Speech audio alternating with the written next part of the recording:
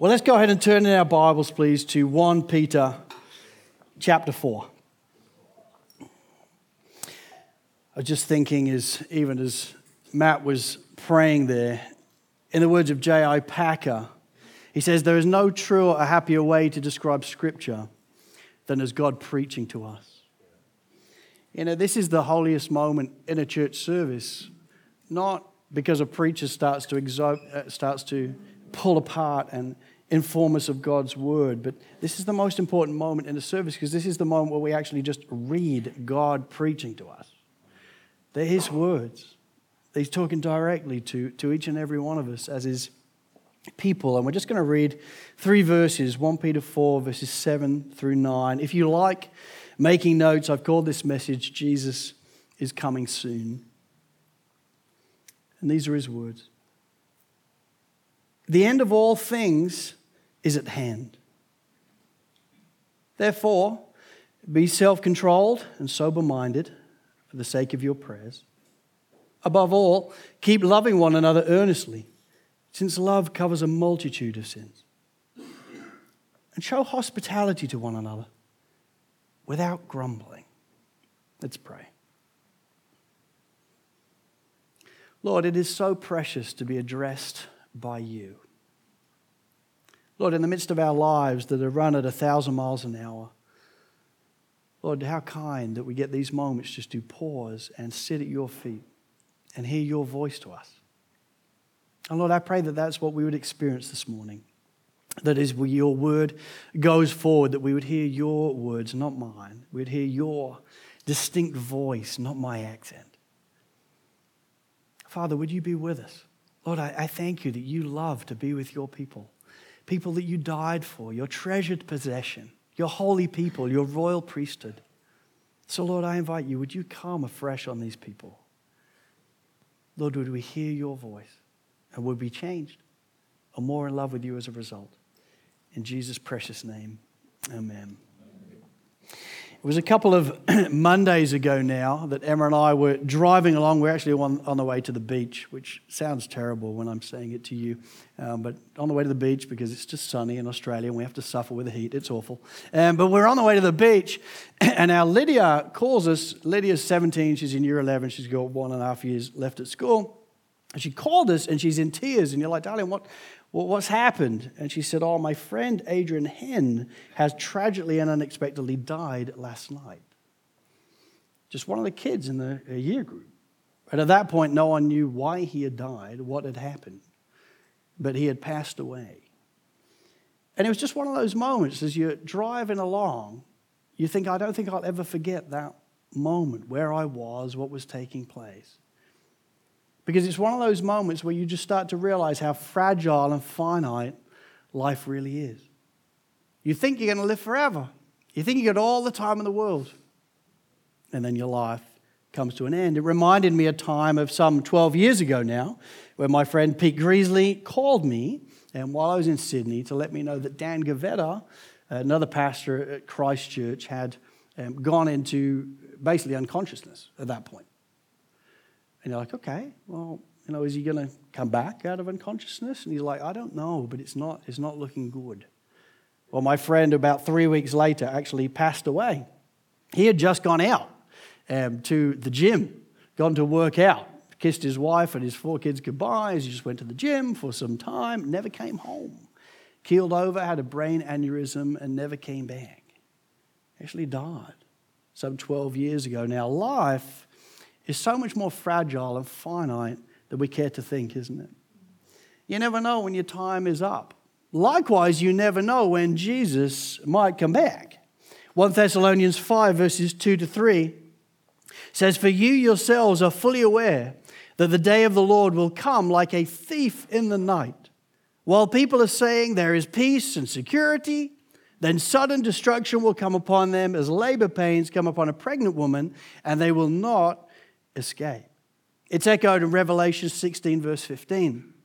When we read, behold, I am coming like a thief. Blessed is the one who stays awake, keeping his garments on, that he may not go about naked and be seen exposed. There's a theme all the way through Scripture that Jesus is coming back, and you don't know when he's coming, And if you're sitting here in this moment and think, I'm pretty much guaranteeing he won't come today, that makes it more likely.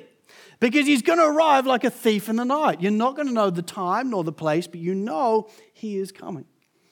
And that's exactly what Peter says here in 1 Peter 4, verse 7. The end of all things is at hand. His point in the context of the letter is Jesus has died, he has risen, he has ascended at the right hand of God. The next thing he's doing is coming back. And the end of all things is at hand. We don't know when Jesus is coming, but what we do know is Jesus is coming soon. Maybe sooner than you think. You know, the Bible teaches us that we are all now in the final stages of human history.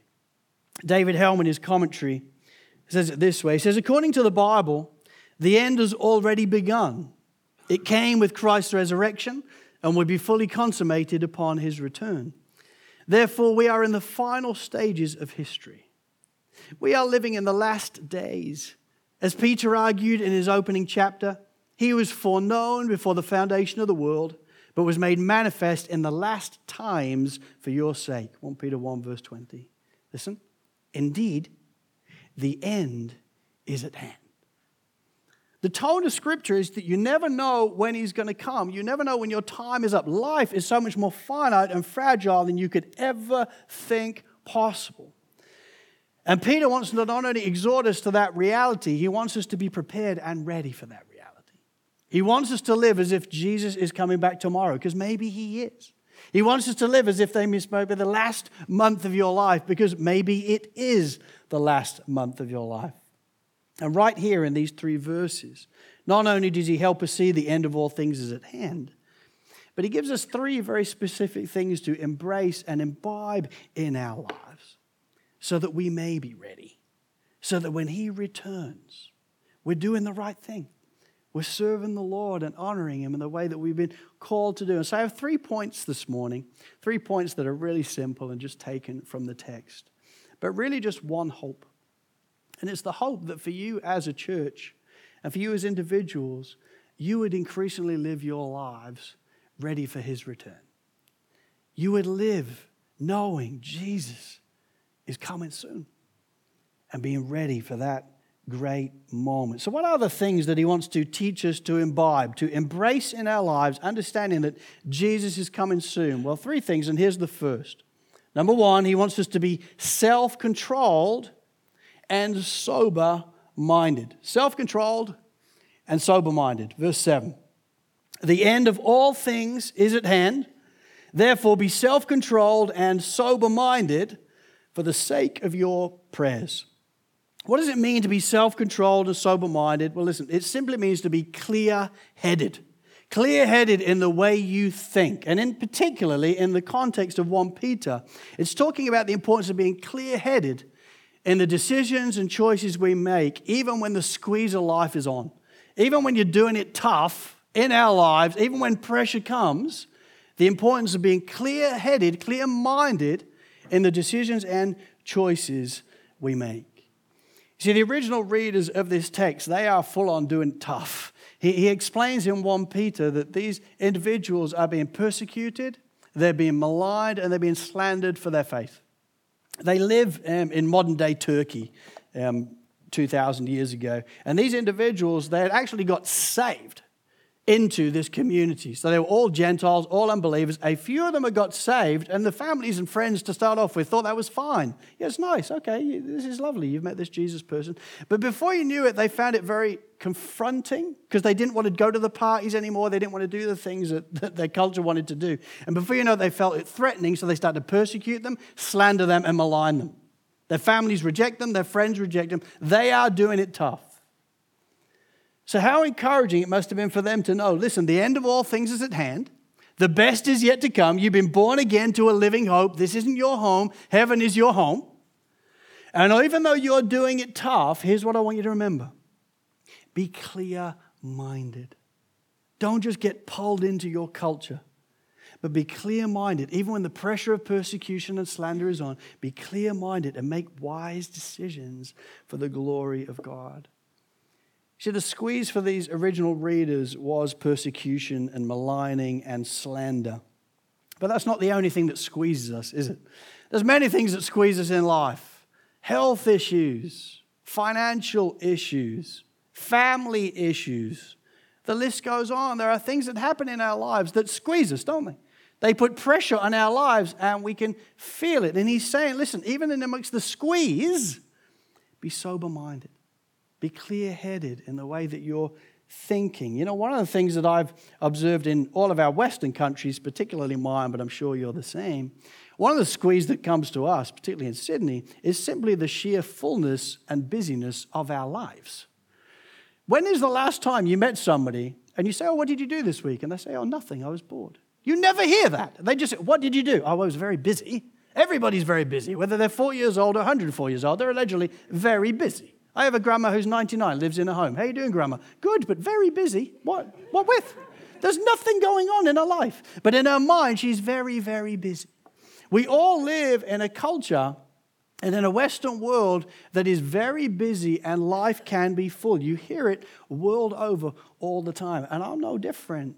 I can feel exactly the same things. You know, as Matt said, I have the privilege of being the Global Missions Director for Sovereign Grace, and which means I oversee 46 different countries outside the US. There's a lot going on all the time, as you can constantly feel pulled into so many different things and wonder how you're going to manage. So I actually read a book called Essentialism, The Disciplined Pursuit of Less, by Greg McKeown. I heard the title and I thought, yes, I want to discipline myself to pursue a lot less.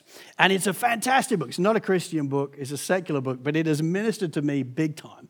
Because one of the things he does in the book is he explains Western culture.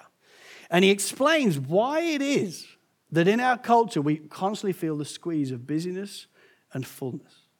And he gives 3 reasons why we're so squeezed in Western culture. The first reason is we have so many choices now in our lives that 60 years ago they never had. Your grandparents did not have the same amount of choices that we have today. Even 20 years ago.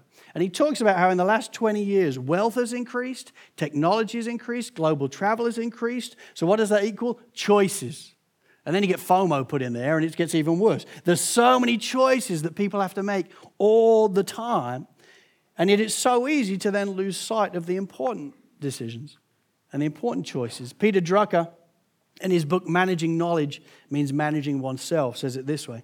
He says, in a few hundred years, when the history of our time will be written from a long-term perspective, it is likely that the most important event historians will see is not technology, not the internet, and not e-commerce, but an unprecedented change in the human condition. For the first time, literally, substantial and rapidly growing numbers of people have choices. For the first time, they'll have to manage themselves with ever-growing options. This is what got my attention. He says, and society is totally unprepared for it. I think that's right. We have hundreds of decisions to make all the time. We have the money to do it. We have transport to make it possible. We have technology, so we're super connected. All these decisions to make all the time. Society is totally unprepared for it. So one of the first reasons why we live in such a busy mentality all the time is simply the amount of choices that we all have to make and we can make. The second reason is because of the reality of social pressure. You enjoy social media? It comes with some challenges. Greg McKeown. It is not just the number of choices that is increased exponentially. It is also the strength and number of outside influences on our decisions that is increased. While much has been said and written about how hyper-connected we now are and how distracting this information overload can be, the larger issue is how our connectedness has increased the strength of social pressure. Today, technology has lowered the barrier of others to share their opinion about what we should be focusing on. So it is not just information overload we deal with today, but opinion overload. Can you relate to that? Everybody's got an opinion on everything. As soon as you go on social media all the time, it's opinion, even Twitter or X or whatever it's called. It's just my opinion all the time. But you're bombarded with all these opinions. So we live in a society where you're squeezed by the sheer number of choices you make and then the social pressure to do the right thing. And there's 100 different opinions on what the right thing is. And then we buy into number 3, the idea that you can have it all. You can just do it all. We'll just do everything. The idea that you can have it all and do it all is not new. But what is new, McKeown writes, is the reality that it is a myth. People think they can have it, but it is actually a myth. And this unbeliever in this book, he talks about how as human beings, we're just finite individuals, and yet we like to live as if we're infinite and could just do all we want. He's an unbeliever, and he starts talking like a believer. You know, the reality is we just have a limited amount of time, a limited amount of brain power, a limited amount of opportunities. But you add all these things together and you realize it makes for a concoction which is very difficult. I would put to you, you are probably all infected with the idea that you can do it all and have it all much more than you think. He says it this way in the book. He says, though the idea that we can have it all and do it all is not new, what is new is how especially damaging this myth is today, in a time when choice and expectations have increased exponentially. It results in stressed people trying to cram yet more activities into their already overscheduled lives. It creates corporate environments that talk about work-life balance, but still expect their employees to be on their smartphones 24 hours a day, 7 days a week, 365 days a year. And it leads to staff meetings where as many as 10 top priorities are discussed with no sense of irony at all. You know, I think he's right. You know, the word priority in the English language, it was created here. I love saying that when I travel to America or Australia. The English language, it is ours, but we're loaning it to you. Now, the English language, obviously in the 1400s, it came up with this word priority, and it was always in the singular. For 500 years, all they understood is you had one priority. It was a singular word. In the 1900s, it became pluralized. So in the 1900s, for the first time in human history, you had this idea that you can have 2 priorities or 3 priorities or 4 priorities. Well, guess what? That's grown over the years. So now you can have 10, 15, 20 priorities because you can do it all. So you put all this together. The reality that we have hundreds of decisions to make all the time, social pressure, all telling us what to do and giving us advice, and then us being infected with the idea that you can just have it all. I'm just going to have all these priorities. And so you have these busy lives that just get busier and busier and busier, and then people want to go on holidays all the time because I need a rest, but not realizing you're buying into a lie. You're being squeezed by culture. At which point, Jesus himself, through Peter, looks us in the eye and says, hey, listen, as Christians, you need to be clear-minded. You need to be clear-headed. Don't get sucked in with what all they're doing. You need to be clear-minded in the way you go through your decision-making. The squeeze will come, but you need to be self-controlled and sober-minded. And he tells us you need to be self-controlled and sober-minded for the sake of your prayers. I don't know about you, but for me, when you're under pressure, what is the first thing that leaves the building? Any sense of praying. Because I'm so busy. That's his point. He's like, you need to be sober-minded and clear-headed in the way you're going through life and thinking through life. Because it's then that you'll realize the most important thing you need to do is get on your knees and cry out to God for grace today. Not just make another decision. Given the reality that the end of all things is at hand, given the reality that Jesus is coming soon, he wants us to encourage us to understand then that we need to be self-controlled and sober-minded, clear-headed in the way we go through our lives and making decisions for the glory of the Lord. And then he tells us, number 2, we need to love one another earnestly. Look at verse 8. Above all, keep loving one another earnestly, since love covers a multitude of sins. 2 things then that he wants to help us notice about this love for one another. First of all, he wants this love for one another to be earnest, i.e. real. It has to be real and genuine and sincere. And what is he talking about here? He's talking about one another. So look around. This is your local church. He's talking about right here. Your love for one another has got to be real genuine and real sincere and really honest. And then he tells us, notice else, he says, above all. Well, that's a key statement. That is the language of priority. He's saying with whatever else you do in your life, above all, genuinely love the people in your church. That's massive. This love for one another is not designed by God to be like an optional extra. I'll try if I can fit it in. No, he's saying that this needs to be a passion and priority of your life.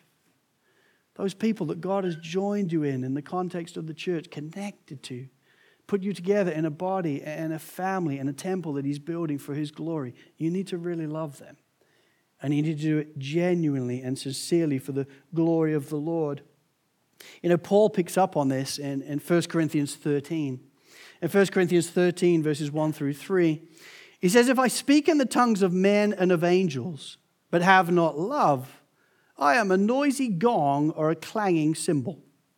And if I have prophetic powers and understand all mysteries and all knowledge, and if I have faith so as to remove mountains, but have not love, I am nothing.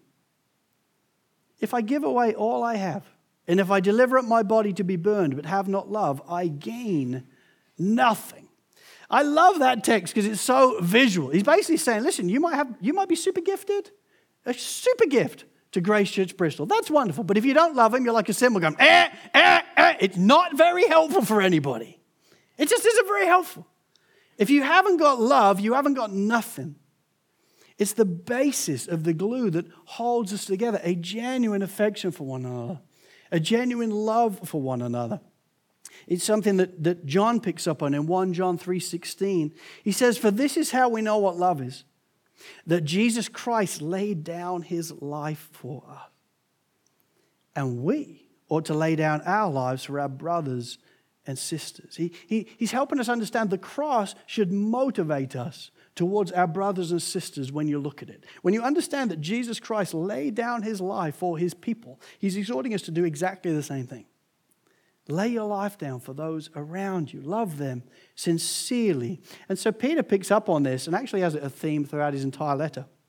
In chapter 1, verse 22, he says it. Chapter 2, verse 17. Chapter 3, verse 8. And then again here in 4, verse 8. Above all, keep loving one another earnestly. It's a passion and a priority. Let me ask you, how well are you doing at loving the people around you? Because that's a command from God himself, especially in light of the reality that Jesus is coming soon. He wants to help us see this is super important. This is so important to the way we function and operate as a local church. And in the rest of verse 8, he gives the effect of what that means when we truly love one another earnestly. He says, above all, keep loving one another earnestly, since love covers a multitude of sins. When you really love those around you, your love will cover a multitude of sins. You see, here's the sobering yet important reality. The assumption of that text is you and I will be sinned against by those around you. So if you're new to Grace Church, welcome. These people will sin against you in a matter of time. I mean, this is the way it's pointed. This is the way it's talking about. He's saying it's not a matter of if, it's a matter of when. It's going to happen in your life that other people are going to sin against you at different times. There will be an insincere word. There will be an unkind moment. Add to that people's weaknesses and idiosyncrasies. There are going to be problems and challenges in your local church. But here's the sobering and yet encouraging reality. Not only will people sin against you, they will be on the end of your sin at different times as well. So anybody that just tried to remove themselves from the conversation, you're still engaged because you will be doing it sometimes as well. Unless you're telling me, no, it's okay, I'm Jesus. Which I don't think anybody is. So the assumption is, given the reality of indwelling sin, we are going to be on the end at different times in our lives. It's a sad reality. It's a harsh reality. But it is a sobering reality. We will be on the end of other people's sins. But he tells us, yet love covers a multitude of sins. When you truly love those around you, that love can cover a lot of those sins. One commentator said it wonderfully. He says, love takes the oxygen out of sin the way a blanket chokes the air from a fire. I love that. When you truly love somebody and you're bothered about them, even when you're on the end of their sin, their statement they're making, or their idiosyncrasy, or their weakness, when you really love them, it's like a blanket that just takes the oxygen out of that situation. It doesn't go on for years and decades. You're like, you know what? Yeah, that was really unhelpful. But I'm just going to love them. and I'm going to move on for the glory of God. Listen, Peter isn't saying here, and what he isn't saying here is that we should just condone or ignore all sin. That's obviously not his point. Jesus tells you in Matthew chapter 18 that there is a time and a place to go to your brother who has sinned against you, or your sister who has sinned against you, and tell them, because you love them too.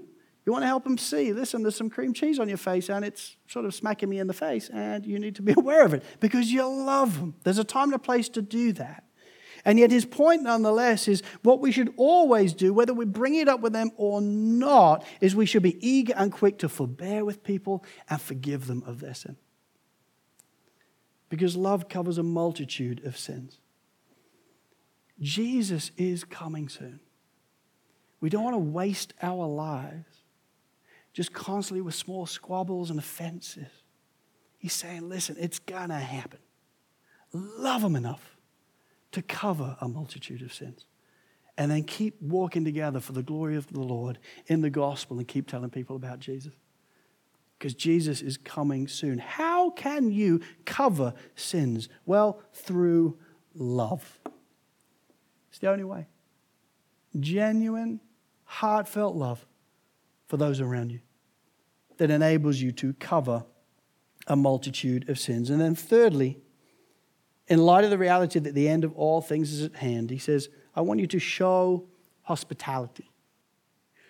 Verse 9, show hospitality to one another without grumbling. Hospitality in headline is lovingly and warmly having others into your homes. Understanding that our homes are a gift from God. They're not designed to be like small castles where we go into our home and the drawbridge comes up and I have my little haven. No, they're a gift from God to be used for his glory. And one of the ways we do that is by showing hospitality, again, to one another. It's good to show hospitality to people outside the church. Obviously, that's a different text. This one talks about right here, the church itself. The importance of showing hospitality to one another. If you want to grow in love for one another as a church, guess how you do it? You show hospitality to one another. You have them in your homes, and you care for them and love them. You see, one of the things that we are learning here is just how important hospitality is to Jesus. I remember when I was studying this text a few weeks ago, one of the things that was stark to me is just how you go from the sublime heights of verse 7, the end of all things is at hand. Jesus is coming back. What do I do? Well, you should open up your house. It seems a bit stark. It seems a bit ridiculous. But what we are learning is how ridiculously important hospitality is to Jesus. This is important to him. It's one of the big three in light of the fact that I'm coming back soon, so make sure you show hospitality to one another. And quite frankly, if you're too busy to show hospitality to one another, then one of the things we all have to wrestle with, I believe, is are we too busy then with God's priorities or maybe just our own? Because this is a God priority. This is something he wants us to do for his glory in our lives. Paul mentions it in Romans 12. In a whole section where he talks about being stewards of God's grace, stewards of the gifts that he's giving us, basically. In Romans 12, verses 12 through 13, he says, rejoice in hope, be patient in tribulation, be constant in prayer, contribute to the needs of the saints, and seek to show hospitality. In light of all the gifts that he's given you for his glory, he's given you a home, he's given you a house or a dorm room or an apartment, wonderful. Then show hospitality to one another. Open up your homes. There's a wonderful book on this called The Hospitality Commands by Alexander Strauch. And here's what he says. He says, I don't think most Christians today understand how essential hospitality is to fanning the flames of love and strengthening the Christian family. Hospitality fleshes out love in a uniquely personal and sacrificial way. Through the ministry of hospitality, we share our most prized possessions. We share our home, finances, food, privacy, and time. Indeed, we share our very lives. So hospitality is always costly. Yet through the ministry of hospitality, we provide friendship, acceptance, fellowship, comfort, refreshment, and love in one of the richest and deepest ways possible for humans to understand. Isn't that wonderful? When we open up our homes, we provide friendship, acceptance, fellowship, comfort, refreshment in one of the most wonderful ways that humans can actually understand. It's such a beautiful thing before the Lord. I remember when Emma and I went to the United States to go to pastor's college in the year 2000. We were taught a wonderful lesson on hospitality. I mean, the very family we lived with, they didn't actually live in a huge home. They didn't have a basement or nothing. And they had 3 kids, well, 2 kids. They had a 4-year-old, a 2-year-old, and she was heavily pregnant when we arrived. And they had 4 bedrooms upstairs, and we had one of them. These newlyweds that have been married like 4 months. And in we rock.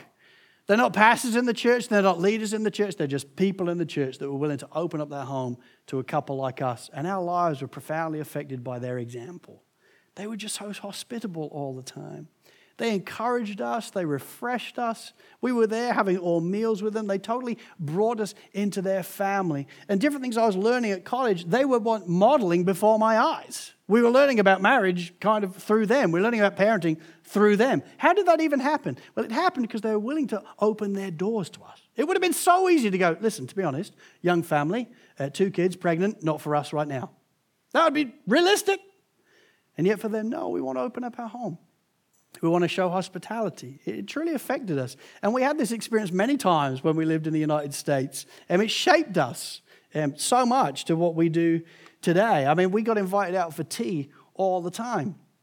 And obviously, we all know what tea is, being English. But the Americans, I know there's some here, God bless you, they don't always know what tea is in the same way. So we had so many times that we went out for tea, meaning English breakfast tea.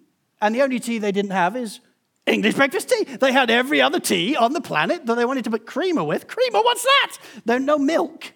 And the tea was bad. But the friendship was great. And we constantly were in people's homes because they just wanted to invite us in.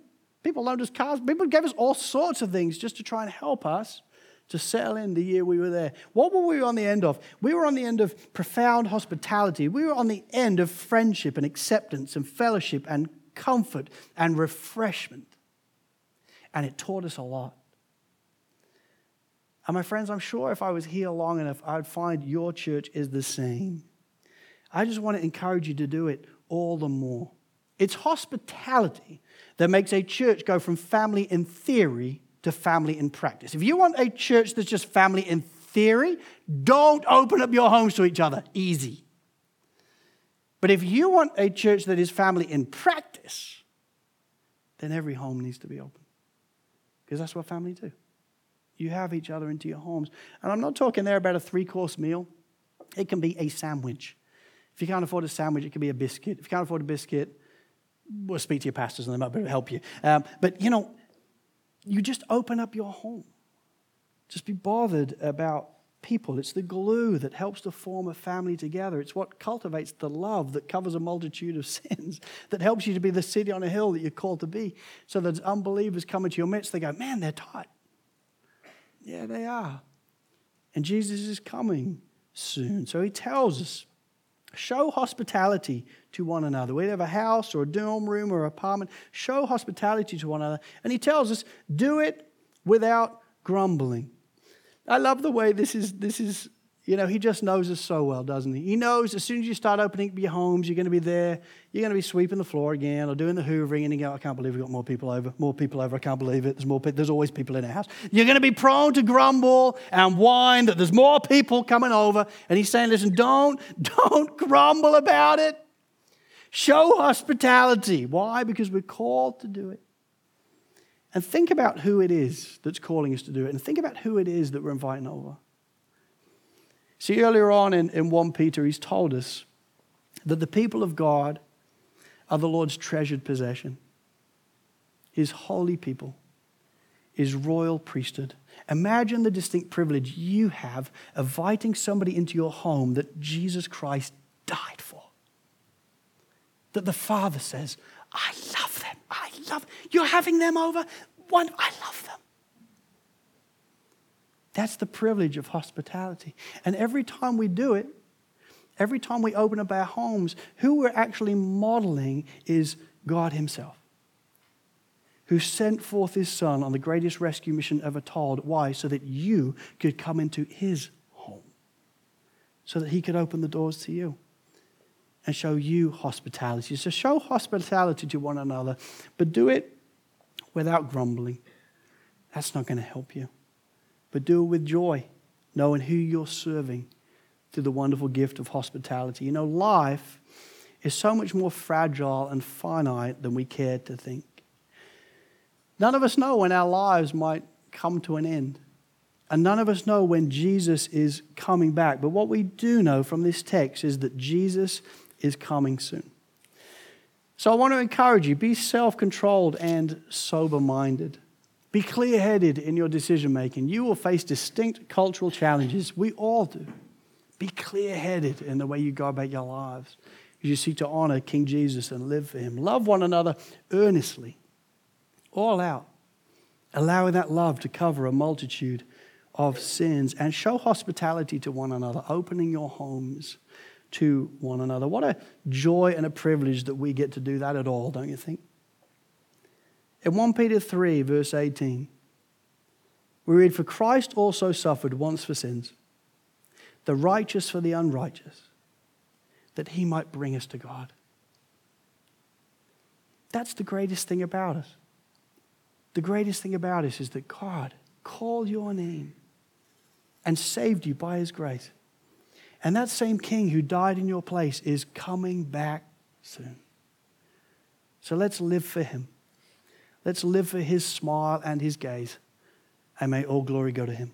Amen. Let's pray. Lord, I do thank you for your word. And I do thank you for bringing it to life in our minds and in our hearts today. Lord, I pray the lasting fruit of this message wouldn't be that we leave blessed in our hearing, but I pray the lasting fruit would that we would be blessed in our doing. We wouldn't just hear your word, we would heed it. For you are coming back soon. And Lord, what a day that will be. We long to see your face. And Lord, in light of that reality, would we be busy as your servants, bringing you pleasure? And would it all be for your joy? In Jesus' name, amen.